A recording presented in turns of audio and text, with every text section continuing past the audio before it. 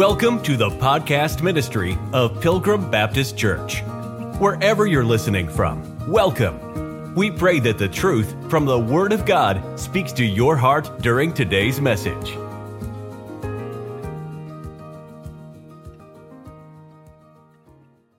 In Romans chapter 5, verse number 18, the Bible says, "Therefore, as by the offense of one judgment came upon all men to condemnation, even so the righteousness of one, the free gift, came upon all men unto justification of life." The question this morning is, does all men in the first half of the verse mean all men in the second half of the verse? If I can draw your attention to that, look at it again. All men, first half of the verse, and then all men, the second half of the verse. Now, with a straight face, a Calvinist will tell you that the second half of the verse, that all men, does not mean all men. They make no bones about it.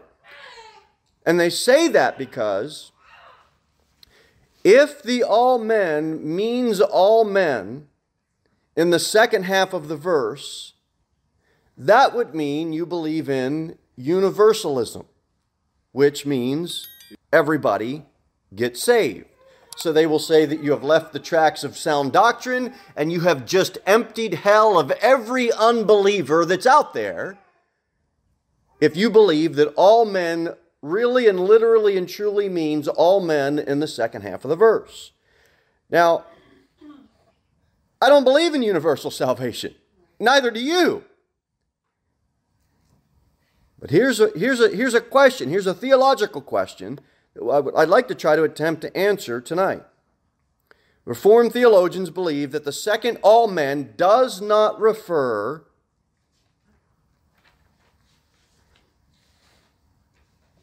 to Adam's fallen race. It only refers to all men, meaning all the elect of God. And they are adamant that the all men in the second half of Romans chapter 5, number 18, they are adamant that it does not refer to the entire race. This morning we're going to try to answer that question not from a doctrinal creed, not from a confession of faith, not from a statement or article that someone put together, not through volumes of institutes of religion. We're going to try to answer it from the Bible. How about that for a novel idea on a Sunday morning? So let's get in our Bibles, 1 Timothy 2 and 2 Corinthians chapter number 5. Everyone would agree that context is everything. Get 1 Timothy chapter number 2. And also in one hand get 2 Corinthians chapter number 5. Both of those passages together. 1 Timothy chapter number 2, we will start there. And I'd like to show you some context. It says, "I exhort therefore that first of all supplications, prayers, intercessions, and giving of thanks be made for all men." Now, I brought you to this chapter for a few reasons. Number one, in verse number 1, you have the use of the word all twice. And each time the use of the word all shows up, it means something different. How do we get the meaning? From the context. And watch, what does it say? First of all, it's first in a series of something. First of all, is that referring to a group of people? No. Watch what it says at the end. Be made for all men. Is that all in that context referring to a group of people? Yes. If you just read the Bible and you try to get the context of what is being said, you can see all is being used in one verse with two different meanings. Watch it in verse number 2. For kings and for all that are in authority. Well, are you a king? Well, we worship the king, right? What is the context of verse 2? Those in authority. Now, if you have some type of authority, okay, put yourself in that context. But do you see in 2 verses, we had 3 uses of the same word, and each time that word shows up, the context gives us the understanding that we may lead a quiet and peaceable life in all godliness and honesty. We have a 4th definition of the word all. It comes up in the characteristic of how we as believers should live. A holy life, a godly life. For this is good and acceptable in the sight of God, our Savior. Look at verse number 4. And I don't think you need 4 years of theology training to get this. Who will have all men to be saved. Well, does that mean that women can't be saved? Come on! You got to take words in their context. You don't have to be past the 2nd grade to realize this is talking about mankind, do you? I'm telling you, you can take the Bible and preach anything you want. Well, God's just saying men can be saved. No, He's not. We all know that. Do you see how we have all these uses of the word all, and the context gives us the clear meaning and to come unto the knowledge of the truth? That's what God wants. That's His will, verse 4. For there is one God and one mediator between God and men, the man Christ Jesus. The mediator is between God and men. Does that mean He doesn't mediate between women? No. It means mankind. Context. Now watch verse 6. Who gave Himself a ransom for all, to be testified in due time. What does all mean in verse number 6? I'm not trying to be so simple as to say, well, all means all and that's all it means. Because it does mean some different things. As we just saw in 1 Timothy chapter 2, all means all based on the context of the definition all. The context defines it. Maybe that's saying too much to make a simple point. 2 Corinthians chapter 5. 2 Corinthians chapter 5. Verse number 14. 2 Corinthians 5, verse number 14. For the love of Christ constraineth us, because we thus judge, that if one died for the elect only, then only the elect were dead. Except it doesn't say that, does it? What does it say? That if one died for all, then we're all dead. All we like sheep have gone astray. We have turned everyone to his own way, and the Lord hath laid on him the iniquity of us all. If Christ is only going to die for the elect, then you've got to read verse 14 how we read it earlier. But we know that Christ didn't die for just the elect. He died for all. How do we know that? Because in the context of verse 14 it says, all were dead. All were dead. Let's pick back up in Romans chapter number 5. Romans chapter number 5. We went through the parentheses earlier in a few lessons, and we said, watch this, verse number 12. Wherefore, Romans 5:12, as by one man sin entered into the world, and death by sin, and so death passed upon all men, for that all have sinned. Now there's a semicolon there, and then we just finished up the parenthesis between verses 13, and it leads all the way down to verse 17. That parenthetical thought we took into its context, but really verse 12 you could read it, or really verse 18 you can read it right after verse number 12. Death passed upon all men, for that all have sinned. Verse 18, therefore, as by the offense of one judgment came upon all men to condemnation, even so the righteousness of one, the free gift, came upon all men unto justification of life. Why was that parenthesis there? If you remember from the last lessons, it was to bring out the much more. We saw that the free gift is so much more than the one offense. By way of review, look at verse 15. Much more the grace of God.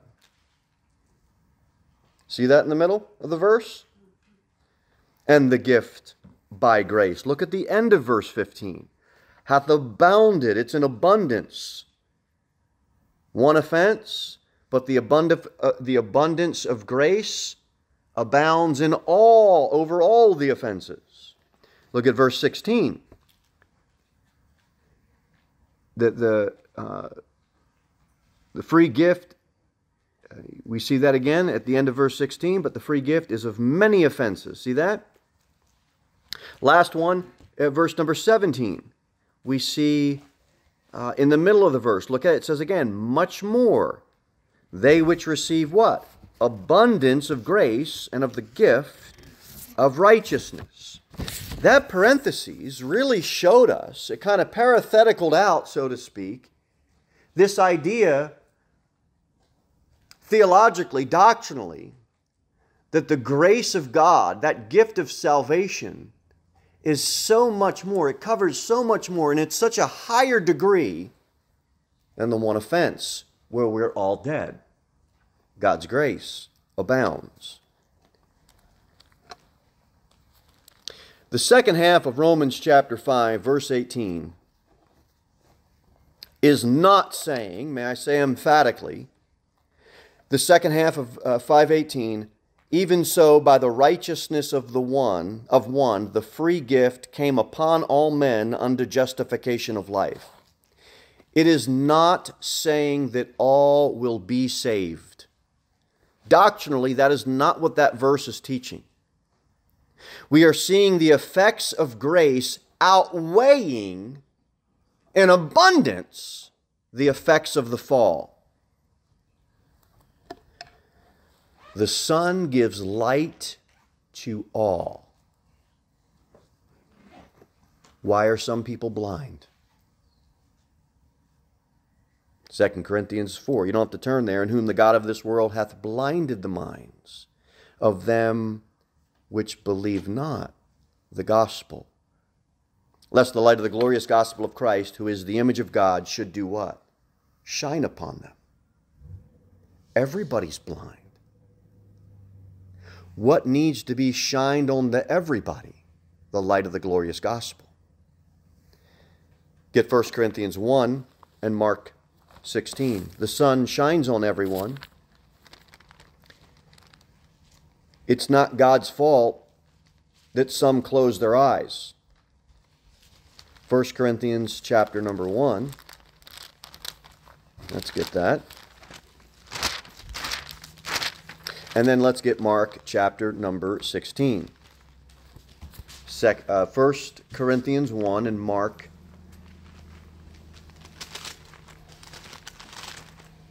Mark 16. Get our spots. And then we'll read the verses so we can flip rather quickly. 1 Corinthians chapter number 1 will be in verse number 17.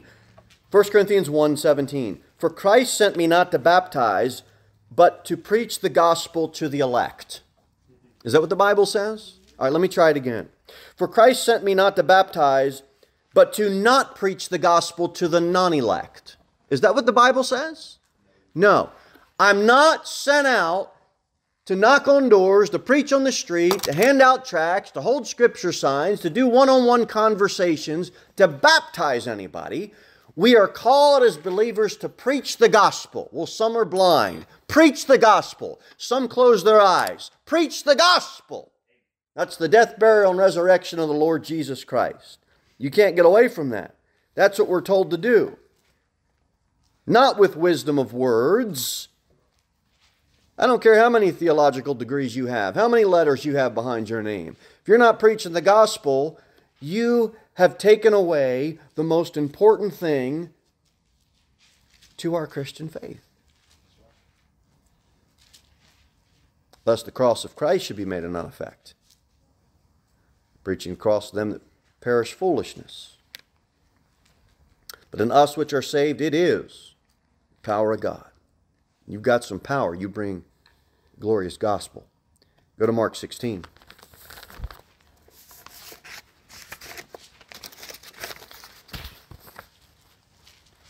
Mark 16, verse number 15. Go ye into all the world and preach the gospel to the elect. Nope. Go into all the world. That'd be pretty easy to understand. Everywhere you can go and preach the gospel to what type of creatures? Every single kind of creature you can find. That's really a weird creature. Preach the gospel to them. There's going to be some strange birds out there. You better preach the gospel to that creature. I'm telling you, we serve an everlasting God, the Lord, the Creator, who died for His creation. We don't serve a Creator who would have His creation die for Him. You've got a doctrine of sovereign election, where some are saved to go to heaven. By default, you have to have a doctrine of reprobation. You have to. How come we don't hear Reformed theologians out on the street saying, I'd like to preach to you the gospel. However, you may be one of the non-elect, which means it doesn't matter what I say to you. God has foreordained that you are a reprobate, and you could be one of the ones of the non-elect that God will drop into hell for His own glory and sovereignty. How come they don't say that until you get into their system, and the next thing you know, you've been inoculated with that system of theology? I'd be happier at least if they'd be honest about it, rather than slip it in afterwards. Boy, oh boy. Let's turn back to Romans 5. Everybody, okay. Okay, Romans 5. Romans 5.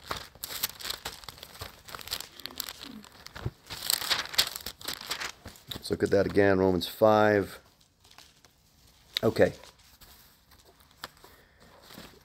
The second half of the verse is not teaching universal salvation. I'd like to read the verse again, Romans 5:18. Therefore, as by the offense of one judgment came upon all men to condemnation, even so by the righteousness of one the free gift came upon all men unto justification of life. Some don't even believe that Christ could have potentially died for all men. Some honestly believe that He just died for the elect.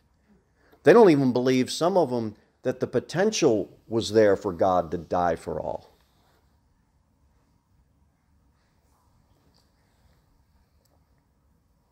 You know why? Whether you like me for this, or whether you hate me for this, or whether you just are in the middle and you're just leaving it alone, there's a reason why we teach and preach out of the King James Bible. Because every word of God is pure, and if you don't have all the words, you're going to get something that's impure. The NIV says that it resulted in justification. Now that's a problem, because if there is a definite result, you can see how someone would come up with, there isn't even a possibility that God would have died for the non-elect, because there's a result, there's a definite result that is happening. And that one change can certainly persuade you doctrinally one way or the other.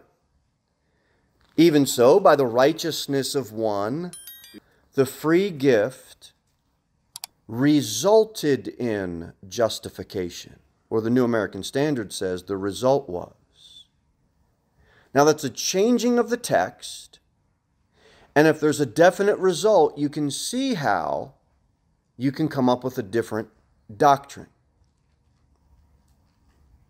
The King James Bible says very clearly, the free gift came upon all men, now watch it, unto justification of life.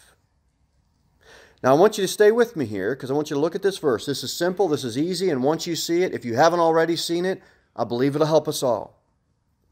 Look what it says in the beginning of verse 18.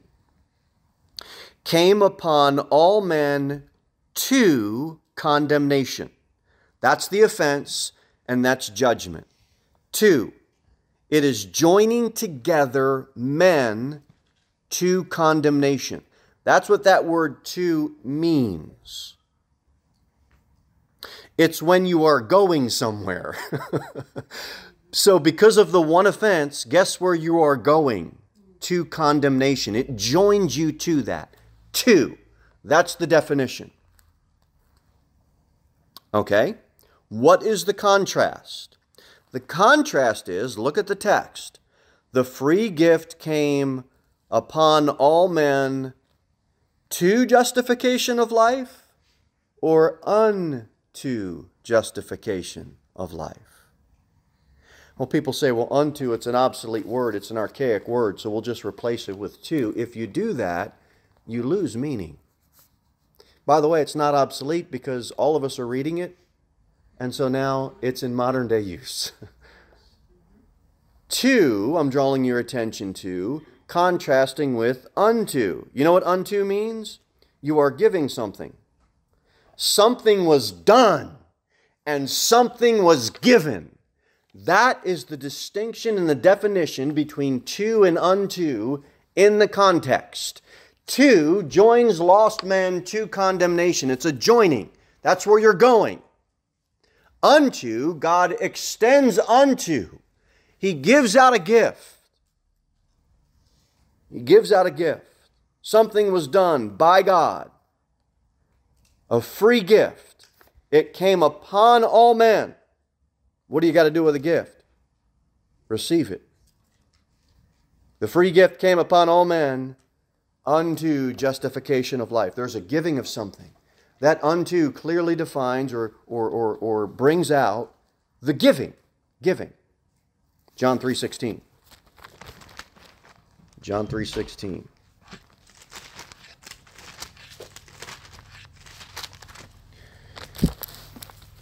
Well, you just can't say God so loved the world and think that the world means the world.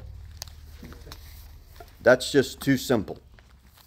John 3, okay, then let's read verse 15. That whosoever believeth in him should not perish, but have eternal life. What's contrasted? Perishing with what? Eternal life. For God so loved the world that he gave, that's the definition of love, it's a giving, his only begotten Son, that whosoever believeth in him should not perish, but have everlasting life. What's contrasted? Perishing with everlasting life. For God sent not his Son into the world to condemn the world, but that the world through him might be saved.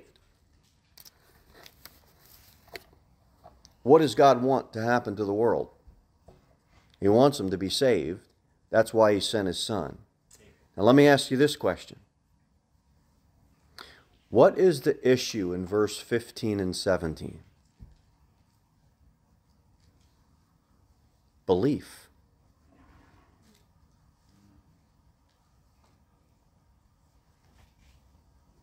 The offer, it's unto justification of life. It's a free gift. It's given. It's shined upon you. What's the difference? Belief. Belief. Belief. You believe or you believe not. Well, it doesn't mean the world. It just means the world of the elect. You know why it means the world of the elect? Because there's other places in the Bible where the world doesn't mean the whole world. Okay, well, let's go to one of those places. Let's go to John chapter number 12. John chapter number 12. Watch this. John 12, verse number 19. The Pharisees therefore said among themselves, Perceive ye how ye prevail nothing? Behold, the world is gone after him. The Pharisees are aggravated. Jesus is coming into town, and the multitudes, people have come around, and you know what they're doing? They're following Jesus. And the Pharisees are aggravated. They say, the world has gone after him. Now, in the context of that verse, does world mean world? It does. In what contextual definition? The context is obvious. Number one, that the Pharisees are over-exaggerating something. Why? Because they're frustrated that people are following Jesus and not them. That's a Pharisee. You can tell the effects of the wickedness of someone's heart based on how they react when you bring up Jesus Christ. You want to talk about the Lord, all of a sudden, they're just aggravated. Because people aren't following them and talking about them, and their belief goes out the window when you tell them that they're condemned already because they won't believe in Jesus. Are there other places where the world doesn't mean the entire world? Yeah. And John 12 certainly is one of them. But to say that John 3:16, God doesn't have the scope of the entire world, is a grave error. A grave error. Look at John 12, since we're there. Look at verse 25. Watch what it says. He that loveth his life shall lose it, and he that hateth his life in this world shall keep it unto life eternal. You got a definition of world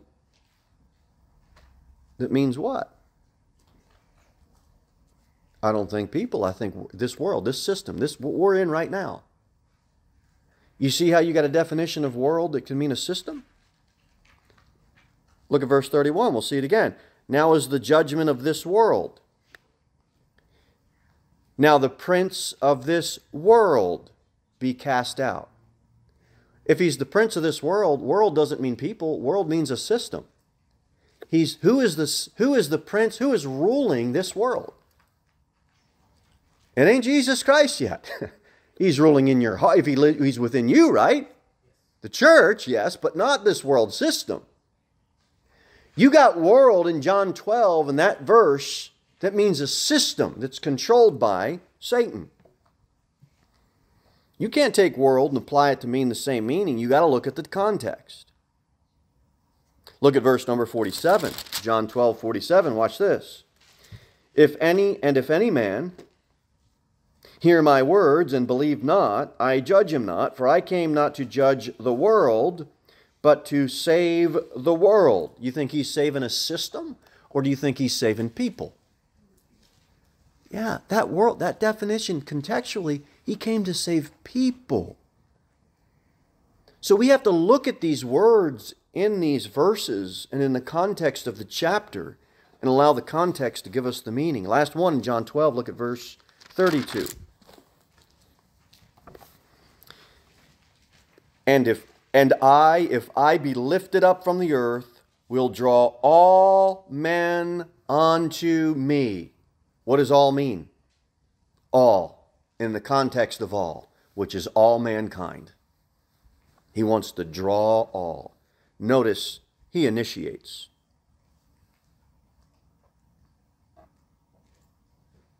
We got all that, right? Pretty simple.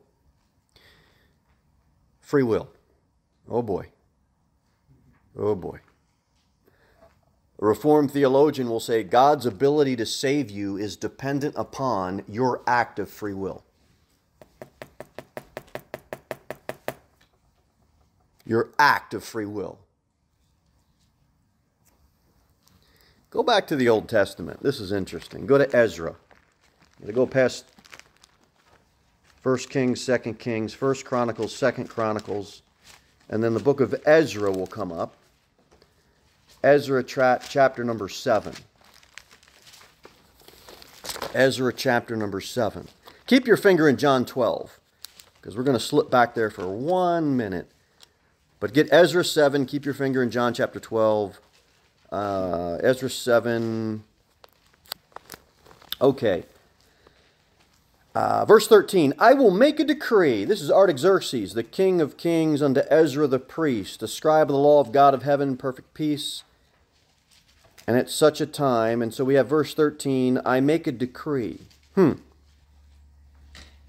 all they of the people of Israel, we get our context there, and of the priests and Levites in my realm, which are minded of their own free will, to go up to Jerusalem, go with thee.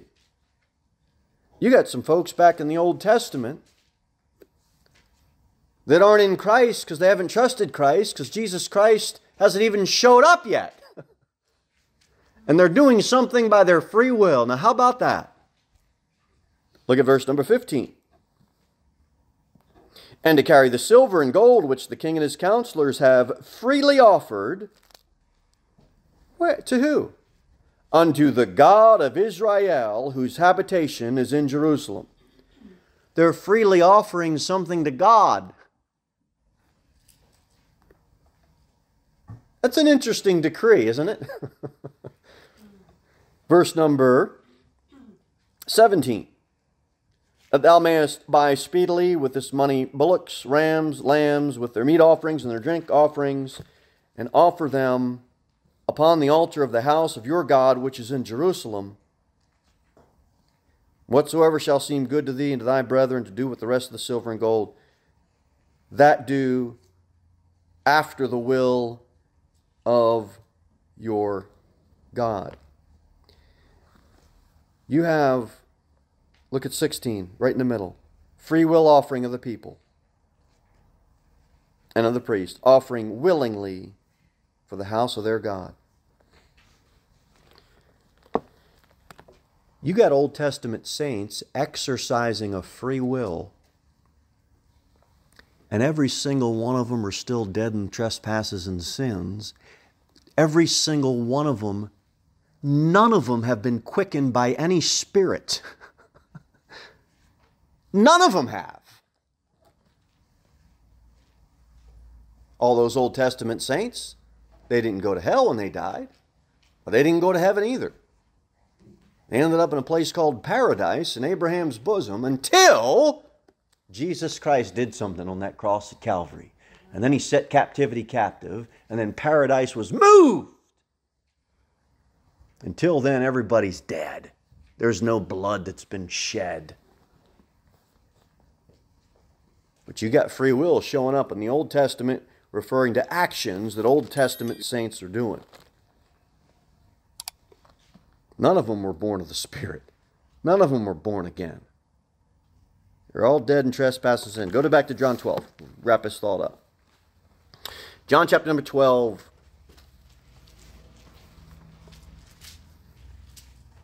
Look at verse number 24. Verily, verily, I say unto you, except a corn of wheat fall into the ground and die, it abideth alone. But if it die, it bringeth forth much fruit. Until that seed falls, nobody gets born again. You know what Jesus Christ is? He's that. Verse 24. He's the corn of wheat. And until he fell to the ground and died, there was no fruit that was produced. Nobody could have been born again. He had to die. He had to fall to the ground.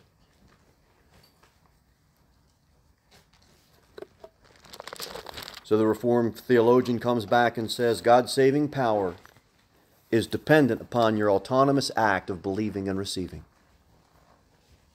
That's the big hang-up. That's the hiccup. What they say is that you're saying is that God can't save alone. What they're saying is that you're saying you had to give God permission to do so by your autonomous act of believing and receiving. No, God gave me permission to do it. He set it up that way to allow men to be able to believe and receive. They say, no, your action allowed His action to happen. No. God's action made it possible for my action and your action to be able to be performed.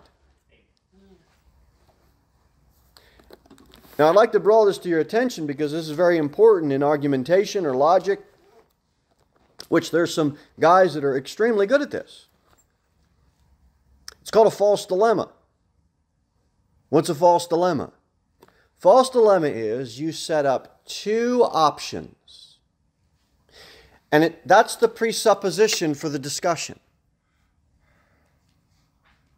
And you have to choose one or the other. What if there's a third? A third option isn't an option in a false dilemma. I'll give you an example, and then we'll get back to this example. Say, well, if you're not a Calvinist, you're an Arminianist. That's a false dilemma. That says you only have two options to choose from. You're either one or the other. You can't be something else. It presupposes that you have to choose A or B. Well, what if there's C? Well, there can't be in a false dilemma. So be careful of that. Be careful of false dilemmas. What if you're just a Bible believer? That's what I want to be, a Bible believer. And you know, if John Calvin sees something and he gets out of a system that's wicked, good, I'm going to go with that. Great, good Bible doctrine. He sees grace, I see grace. But he's going to depart down some stream that's going to take us so far down river, that's when we get out of the boat. And you got to do that with everybody. So, God's grace, can it save completely without your autonomous faith act? The better question would be, see, that requires you to choose one or the other. It requires you to answer the question. Is the answer to the question either yes, or is the answer to the question no? What if the question's wrong? What if the question's wrong? They'll say, see, grace doesn't distinguish whether you're saved or not. Your autonomous act of believing and receiving distinguishes whether or not you're saved. You see how you have to choose one or the other? Because they set it up. If you say that you can believe and receive, they'll say, well, then grace alone isn't sufficient. See how that works? You got a false dilemma where the question requires you to choose one of two options. And if you say it's your act of faith, you believe, then they'll say the distinction between being saved or lost is in whether or not you receive and believe. Now go to John 1 for that. Let's go there. Let's go to John chapter number 1. I'm trying to get you to think. I know we're going through a lot of Bible. I know we're trying to think deep on a Sunday morning. That's what I'm here for. Get everybody in the Bible so we can think deep. Look at what it says in verse number 13. Which were born not of blood, nor the will of the flesh, nor the will of man, but of God.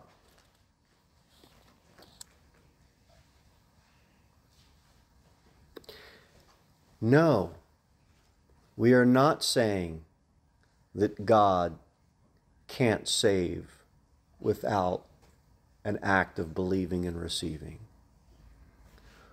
What I'm asking you to consider this morning is that really the way God set it up? I don't believe it's the way God set it up. Look at verse 12. God doesn't will the new birth. We know verse 13. Yeah, we can't be born our physical birth. That's not going to do it. It's not our bloodline that does it. It's not our will that does it. Of course not. Of course it's the will of God. Of course it's of God, not of man, verse 13. We all agree on that. But before you get to 13, there's a semicolon.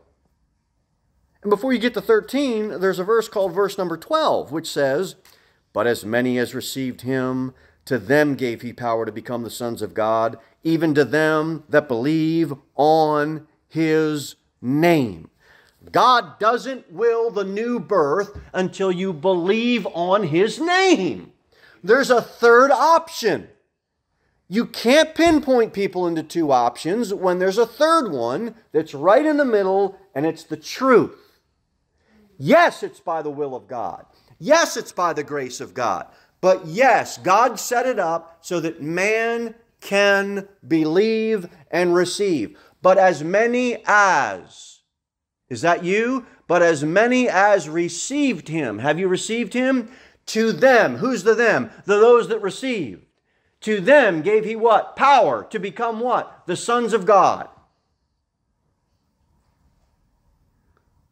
And now you're stuck in this semicolon between 12 and 13.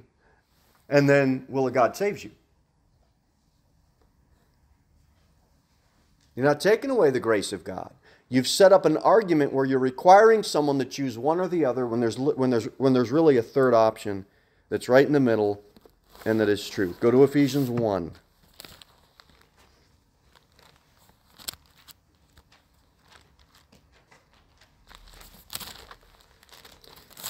Ephesians chapter 1. Verse number 3. Blessed be the God and Father of our Lord Jesus Christ, who hath blessed us with all spiritual blessings in heavenly places in Christ, according as he hath chosen us in him before the foundation of the world. You ask a Calvinist when he got saved, he can't tell you. It was before the foundation of the world. Where'd you get saved? Before the foundation of the world. Where were you? Before the foundation of the world. And how were you in Adam? What were you in? Were you in Christ before the foundation of the world? And then when Adam showed up, you got out of Christ, you got in Adam? And then when you got saved, you got back out of Adam and got back in Christ? It's ridiculous. You're either in Christ or you're in Adam. You don't flip-flop between the two. You're in one or the other. You know what you got in Ephesians 1? Having predestinated us. Every time predestinated shows up in Ephesians 1 and Romans 8, the context is always believers. It's always believers. Predestinated us. Who's that? Believers. Unto the adoption of children by Jesus Christ to himself, according to the good will of his pleasure. Watch this. The praise, the glory of his grace, wherein he hath accepted us in the beloved. You know what you didn't have in the Old Testament? You didn't have this. Nobody in the Old Testament was adopted. Nobody in the Old Testament was accepted in the beloved. So what are you going to say? They're all non-elect? I don't think so. Romans 8, predestination says of believers, you're conformed to be conformed to the image of his Son. That's what you're predestined to be. In Christ, you're conformed to be his image. It never speaks of unbelievers predestinated in the Bible. It never speaks of unbelievers going somewhere. It's always believers to be something. God chose you in Christ. When did that happen? John 1:12. As many as received him. That's when you got in Christ. When were you elect? When you received the elect. Behold my servant, whom I uphold, mine elect. Isaiah 42, it's Jesus Christ. Behold, I lay in Zion a chief cornerstone, elect. Who's that? 1 Peter 2, that's Jesus Christ. It's not that I had to give God permission. It's not that my act allowed God's act to be performed. It's not that we're saying grace isn't the distinguishing act. Rather, God purposed. He purposed to give the free gift of grace, that free gift of salvation. He purposed to give it to those who would receive him. But as many as received him, to them gave he power to become the sons of God. When you receive Christ, when you receive that free gift, you are in Christ. When you are in Christ, you are elect. Why? Because Jesus Christ is the elect. Let's finish in Romans 5 and I'll be done. Romans 5.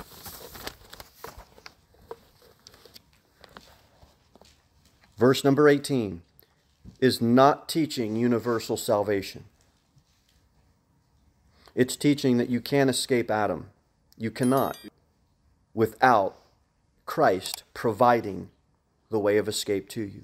You're either born of Adam or you're born again. Therefore, as by the offense of one, judgment came upon all men to condemnation, even so, by the righteousness of one, the free gift came upon all unto justification of life.